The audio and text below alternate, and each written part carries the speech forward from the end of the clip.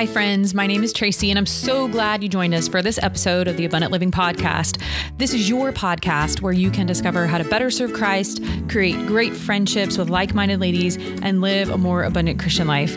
Before we dive in, remember you can find podcasts like this and so much more on our website at ChristianLadiesFellowship.com. While learning more about this unique ministry, you can also read articles, find resources like books and music, sign up to get helpful devotions delivered right to your inbox, and click the link to join the conversation in our Facebook group. Thank you for joining me today for episode number 38 of the Abundant Living Podcast. I'm your host, Tracy Burns. I'm so excited to bring you another interview with a special guest today. I have with me here in my little home studio, Mrs. April Hernandez. She's here to talk about her brand new book called Living After Loss, My Journey Through Widowhood. And it's available to pre-order now from Berean Publications. Hello, Miss April. How you doing, Tracy? Everybody, how are you? I'm so glad that you could come on the podcast today, and I'm so grateful that you're willing to talk about this amazing new book. Now, I've known you personally for 10 or 12 years now, but those who might not know you, please just tell us a little bit about yourself. So my name is April Hernandez. I was born in Fremont, Michigan. At the age of 2, my parents and I moved to Sparta, Michigan, just north of Grand Rapids, and I lived there until I got married. We did not go to church when I was growing up, but I do remember attending a lot of vacation Bible schools. And when I say a lot, I mean a lot of vacation Bible schools. I had an aunt who was very concerned about us being in church during vacation Bible school, and she would come pick us up every week. If there was a vacation Bible school every week, we went every week to a different church, vacation Bible school. When I was in the last year of my middle school, a friend of mine invited me to her youth group at Sparta Baptist Church. After attending for a couple of months, the youth pastor preached about hell and made a statement that really hit home to me. He said, if you cannot remember day or time when you accepted Christ as your Savior, then you probably aren't saved and need to get that settled, or you will spend an eternity in hell. Well, of course, I didn't want to go to hell. So after the youth meeting, I went to his office and I asked him to tell me how to go to heaven. He sat on one side of the desk and I sat on the other. I remember him having a Bible open, but oddly enough, he never showed me verse by verse the plan of salvation. But I did pray and ask Jesus into my heart that night. Unfortunately, years later, I began to doubt my salvation, and I truly believe it was due to the fact that I never really was able to read the verses for myself as he went through the plan of salvation. It wasn't until I was married and we were serving in the Spanish ministry in Hammond, Indiana, that I got the assurance of my salvation during a morning service. 2 years after I started regularly attending Sparta Baptist Church and getting involved in the youth activities and choir, the church announced that the teens were going to go on a missions trip to Mexico to help out one of our missionaries by singing a cantata in Spanish and visiting various missions in the mountain villages. This is where I met my husband. He had only been saved 4 months before we met during one of our youth choir practice sessions. He walked in and sat with his friends to watch and listen, and all the girls in the choir wanted to know what his name was because he had beautiful eyelashes, so they wanted to know who he was. And I was appointed to ask him, and the rest is history. So the question is, did you think he had beautiful eyelashes? Yes, I did. But of course, I wasn't thinking about that. I wanted to know what missions was about. And that's the spiritual side of me.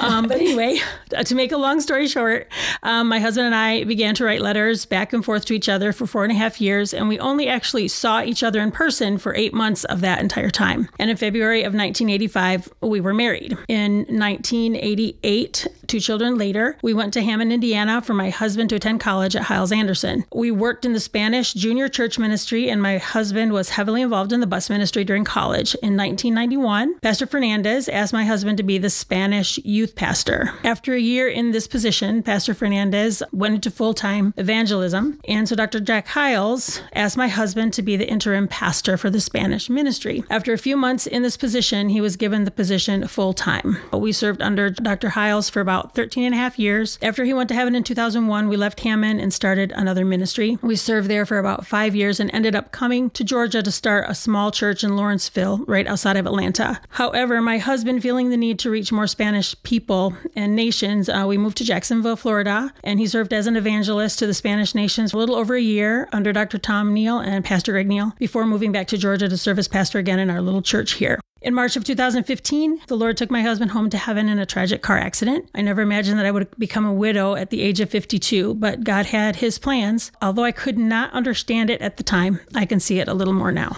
That's an amazing testimony. I think some of those things I didn't even know about. I had the honor to help in the editing process of this book as I work for Berean Publications. I really enjoyed this process and I really love your book. It's very real and you give so many details of your journey. You're very transparent in this book about your journey from the time of your loss until just recently. Tell those that are listening a little about what happened to you that was the catalyst behind this book. Well, when I got the call that my husband had been in a very serious automobile accident, I was scared out of my wits. I had just talked to him that afternoon and he was fine, and you never think this kind of thing is going to happen to you. I drove to the hospital as fast as I could and was praying all the way that God would spare his life. My daughter began calling her sisters to let them know that their father was in the hospital due to an accident. We called a family from our Spanish church along with Pastor Campbell and Pastor Jackson at Old Suwannee Baptist Church where we were trying to build our ministry. We waited for hours before they came out to inform us that my husband had passed away from internal injuries. I was so devastated and didn't really know what to do next. If it wasn't for the Andrade family and Pastor Campbell and Pastor Jackson being there for support, I don't know what I would have done. But they helped me get through the meeting with the surgeon about the next steps. And when we were told we could go home, I honestly do not remember anything else that was said that night. I really didn't know where to go or where to turn except to God. So over the next few days, I just kept doing what I knew was the right thing to do. And after receiving a journal of empty pages from my pastor's wife, Shannon Reed, I made the decision to start writing down my thoughts and feelings as I had them in this journal. It was more of a therapeutic exercise for me. It helped immensely to write down how I was feeling even if I cried through the whole thing. I honestly was unable to find any books or materials out there that were able to help me where I was at in my journey. Nothing really spoke to me. I mean, I had so many questions. I had seen other people go through loss and grief, but I had never experienced this type of grief for myself up close and personal. It was a grief that threatened to envelop me and swallow me up. I had so many questions. I kept thinking, what was I going to do now? I was a pastor's wife. Everything I'd done during the past 25 years of my life was geared towards helping my husband to reach his full potential as the man of God. But who was I going to be now? Where was I going to go? Questions like these kept going over and over in my head, and writing them in my journal was the only way I could cope with it. At what point in your grief journey did you realize that you needed to write this into a book, and how did that come about? Well, as I mentioned, I never started writing my thoughts and feelings with the intention of writing a book about them. It was more of a therapeutic exercise, something to help me get my feelings out and not keep them bottled up inside. A lot of people, when they go through grief, they will bottle up their feelings inside and blame God and lash out at people and just become bitter or depressed. And I didn't want to get to that point. And so writing things down did help me get through that in that way. I think that many times, like I said again, Christians especially, they have a tendency to pull away from God during their times of sorrow and grief instead of staying close to him and finding comfort in the Bible and prayer and Christian fellowship. As I began to write about my feelings and see and feel God actually moving in my life, despite the sadness and grief in my heart, I knew I had to do something with what I was writing. During a counseling session with my pastor and his wife, I told him about my journals, and he mentioned that it might be good for me to think about writing a book and sharing my experience with grief and tragic loss. I promised that I would pray about it, but I really didn't think I had much to share that would be of help to others on how to get through a time of loss. But I was willing to do it if God led me to do so, because I knew that I struggled to find material and resources that were helpful to me when I was going through my time of grief. Personally, I've found in the independent Baptist world, it's extremely difficult to find good resources that are based on the King James Bible and that are doctrinally sound that deal with grief recovery. I've seen stuff out there that people are reading written by Catholic priests and things like that. And that's disturbing to me because we already know that doctrinally they're not going to be what we need as Baptists. Through your own experience, what are some of the things you noticed that were lacking in the Christian world when it came to grief? Do you feel like it was hard for you to find resources too?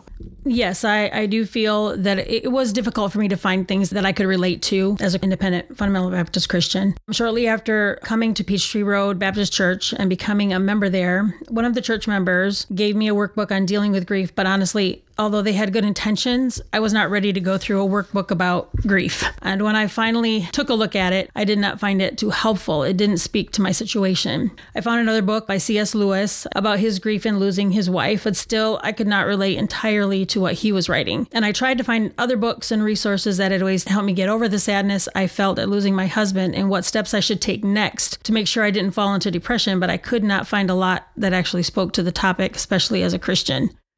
In my experience, it almost seems like Christians, they don't want to talk about grief because there's this assumption that with Christ, you're going to recover. While that's totally true, it is most times a very long process to get to that end result and a lot of bumps and bruises along the way. One of the things I really love about your book is how open you are and transparent you are in this book. I think people will appreciate that because there's a lot of rawness in this book. You discuss each step, if you will, on your personal stairway through your own grief journey. You have that transparency. Why do you think Christians struggle to talk about grief and grief recovery and really get down to the nitty-gritty of it? Honestly, Tracy, I think it is exactly as you mentioned. Christians think that because we have Jesus as the cornerstone of our lives, or we should not feel grief or remain sad because, after all, our hope is in heaven and we know that death is not final. I honestly think Christians have a hard time talking about grief because they do not want to appear weak in their faith. But when you think about it, it is not a sign of lack of faith if you grieve the loss of someone close to you. It is a sign and witness to others that you loved deeply. Even Jesus cried when Lazarus died. But although we are Christians, we do have feelings and emotions, and God created us that way. And it is okay to feel sad when you go through a trial. And it is okay to cry. It is okay to mourn. And it will take a while to get through it. It took me at least 2 years before I felt like my life was back on track and heading in the right direction.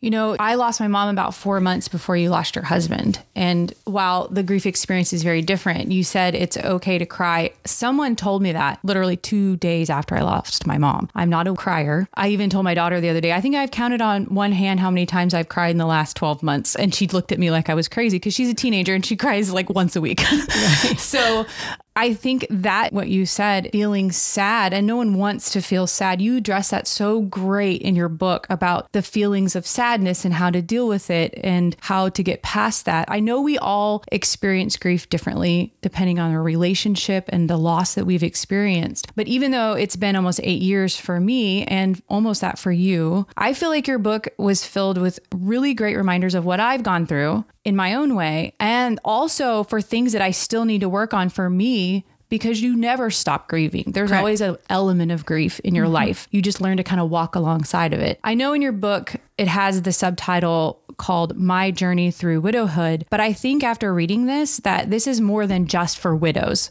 because I personally was helped after, having experienced the loss of my mother. Who else other than widows do you think would be helped through your book, and why would that be? Well, I honestly do not claim to know everything there is to know about getting through a season of grief. And much of what I say in the book does come from the heart of a pastor's wife as a woman, but I believe that the things God taught me through my journey can be applied to any Christian in general, going through a season of grief, whatever it may be. The simple fact is that the closer you remain to the Lord as you go through your grief, and the more consistent you remain to your core Christian values through it all, the easier it will be to get over it or through it, whichever you prefer. The principles of staying in the Bible, praying every day, staying in church, and being at every service, even if you cry through every sermon, the easier it will be to see the light at the end of the tunnel. And I think this speaks to anyone in any situation where you've suffered a great loss or a tragedy in your life. It can be a man, a woman, a child, anyone that is going through a difficult time.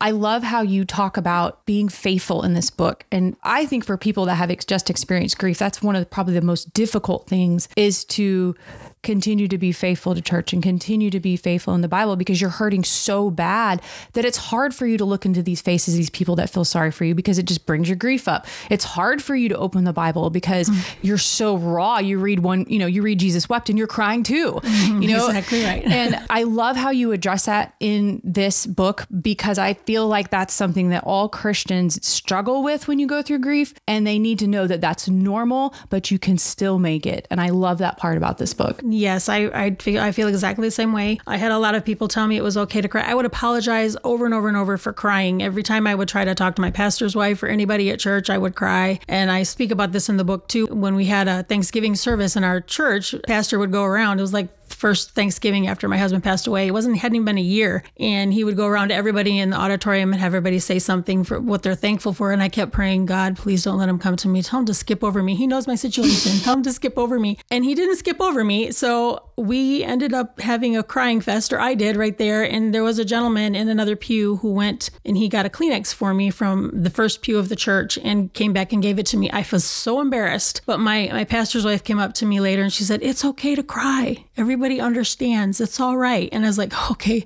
So now I find myself in helping other widow ladies in our church or somebody who's going through a tough time and they find themselves breaking down when we barely start a conversation. I tell them it's okay. Go ahead and cry. It's part of the healing process. And sometimes I think we forget that it is part of healing. I love that. Please share with our listeners where they can order a copy of your book for themselves.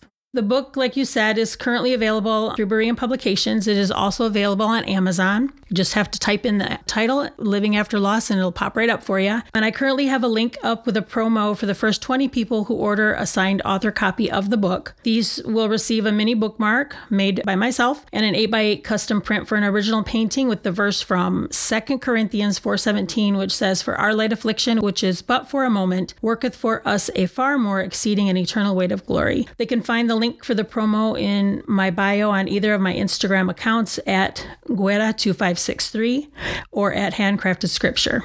And I'll link all the places you can purchase the book. I'll link her 2 Instagram accounts in the show notes of this podcast. So make sure that you click into the show notes, whatever podcasting app you use, and then the links should be in there. While I have you here, I want you to share a little bit about your business, Handcrafted Scripture, that came about, and tell us a little bit about that. Okay, yes. I own a small business called Handcrafted Scripture, which I started in 2017, 2 years after my husband went to heaven. I began Bible journaling in 2016 after my daughter Esther gifted me my first journaling Bible that year for Christmas. This was another way I comforted myself after losing my husband, journaling God's Word. It helped give me comfort through my grief. Since I'm an artist at heart, it was a lot of fun to illustrate various verses of the Bible in the margins of my Bible. After journaling for a few months, a friend of mine asked if I had ever thought about making bookmarks from my Bible journaling entries and selling them because there was very little out there in the way of bookmarks and paper products with King James only scripture. So my daughters encouraged me to start an Etsy shop, which I had never heard of Etsy before this at all. So it was an experience getting started, but Handcrafted Scripture was born. They can find my shop on Etsy by searching for Handcrafted Scripture, or I will have Tracy put the link also in the podcast notes. And I love all the products because you started with your bookmarks and then you evolved into all kinds of things, signs, and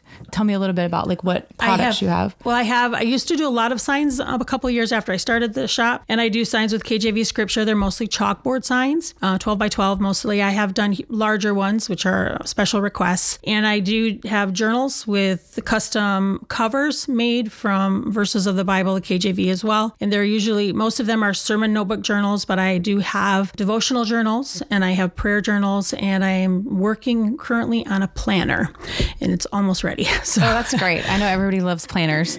I'm a planner person too. So, okay, before we wrap up today's podcast, I want to say thank you for taking the time to share about your book and about your business. I encourage everyone that's listening, get a copy of this book for yourself or give it to a friend or family member. If you don't need it now, you will in the future, because when you go through grief, sometimes you don't know what you need. And if you're willing to give this to a friend or a family member, when they experience loss or something like that, they'll already have that book on hand to refer back to, even if it's a coworker that maybe isn't a Christian. It's a very personal account of what she went through. And then lots of scripture, lots of pointing to Christ throughout this book. I know you're going to love it. I'm so grateful for good Christian Bible-based resources like these. I know you're going to love this book. Ms. April, to close us out, share with us a few quick thoughts, something that you would say as an encouragement to someone who's in the thick of it, who is dealing with grief or has just gone through a tragedy or something where they're dealing with a broken heart.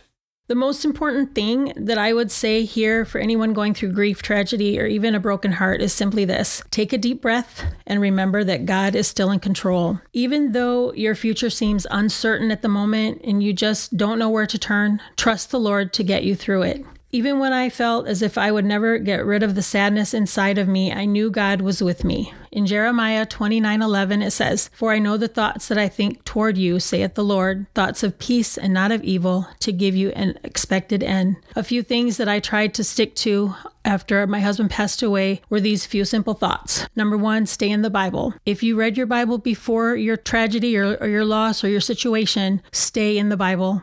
Don't stop reading it. If you weren't very close or reading your Bible consistently, start doing it. Number two, pray and talk to God. The only person who really understands everything you're going through is the Lord. So don't turn your back on him. Don't stop going to church. If you were not very consistent in going to church, start going to church on a regular basis. Nothing will help you more than hearing the preaching from the Word of God. Number four, continue serving others. If you're involved in your church before your tragedy, before your situation happened, continue serving the Lord. It'll be one step at a time. You may not be involved as much as you were before. It'll take you time to get back into it, but just continue doing it little by little. And then number five, which helped me more than anything, is fight to be stable. Try to be stable in your schedule. Live by schedule. Try to do things, even though you're just going through the motions, do them anyway. I have learned that consistency is so important when going through a trial.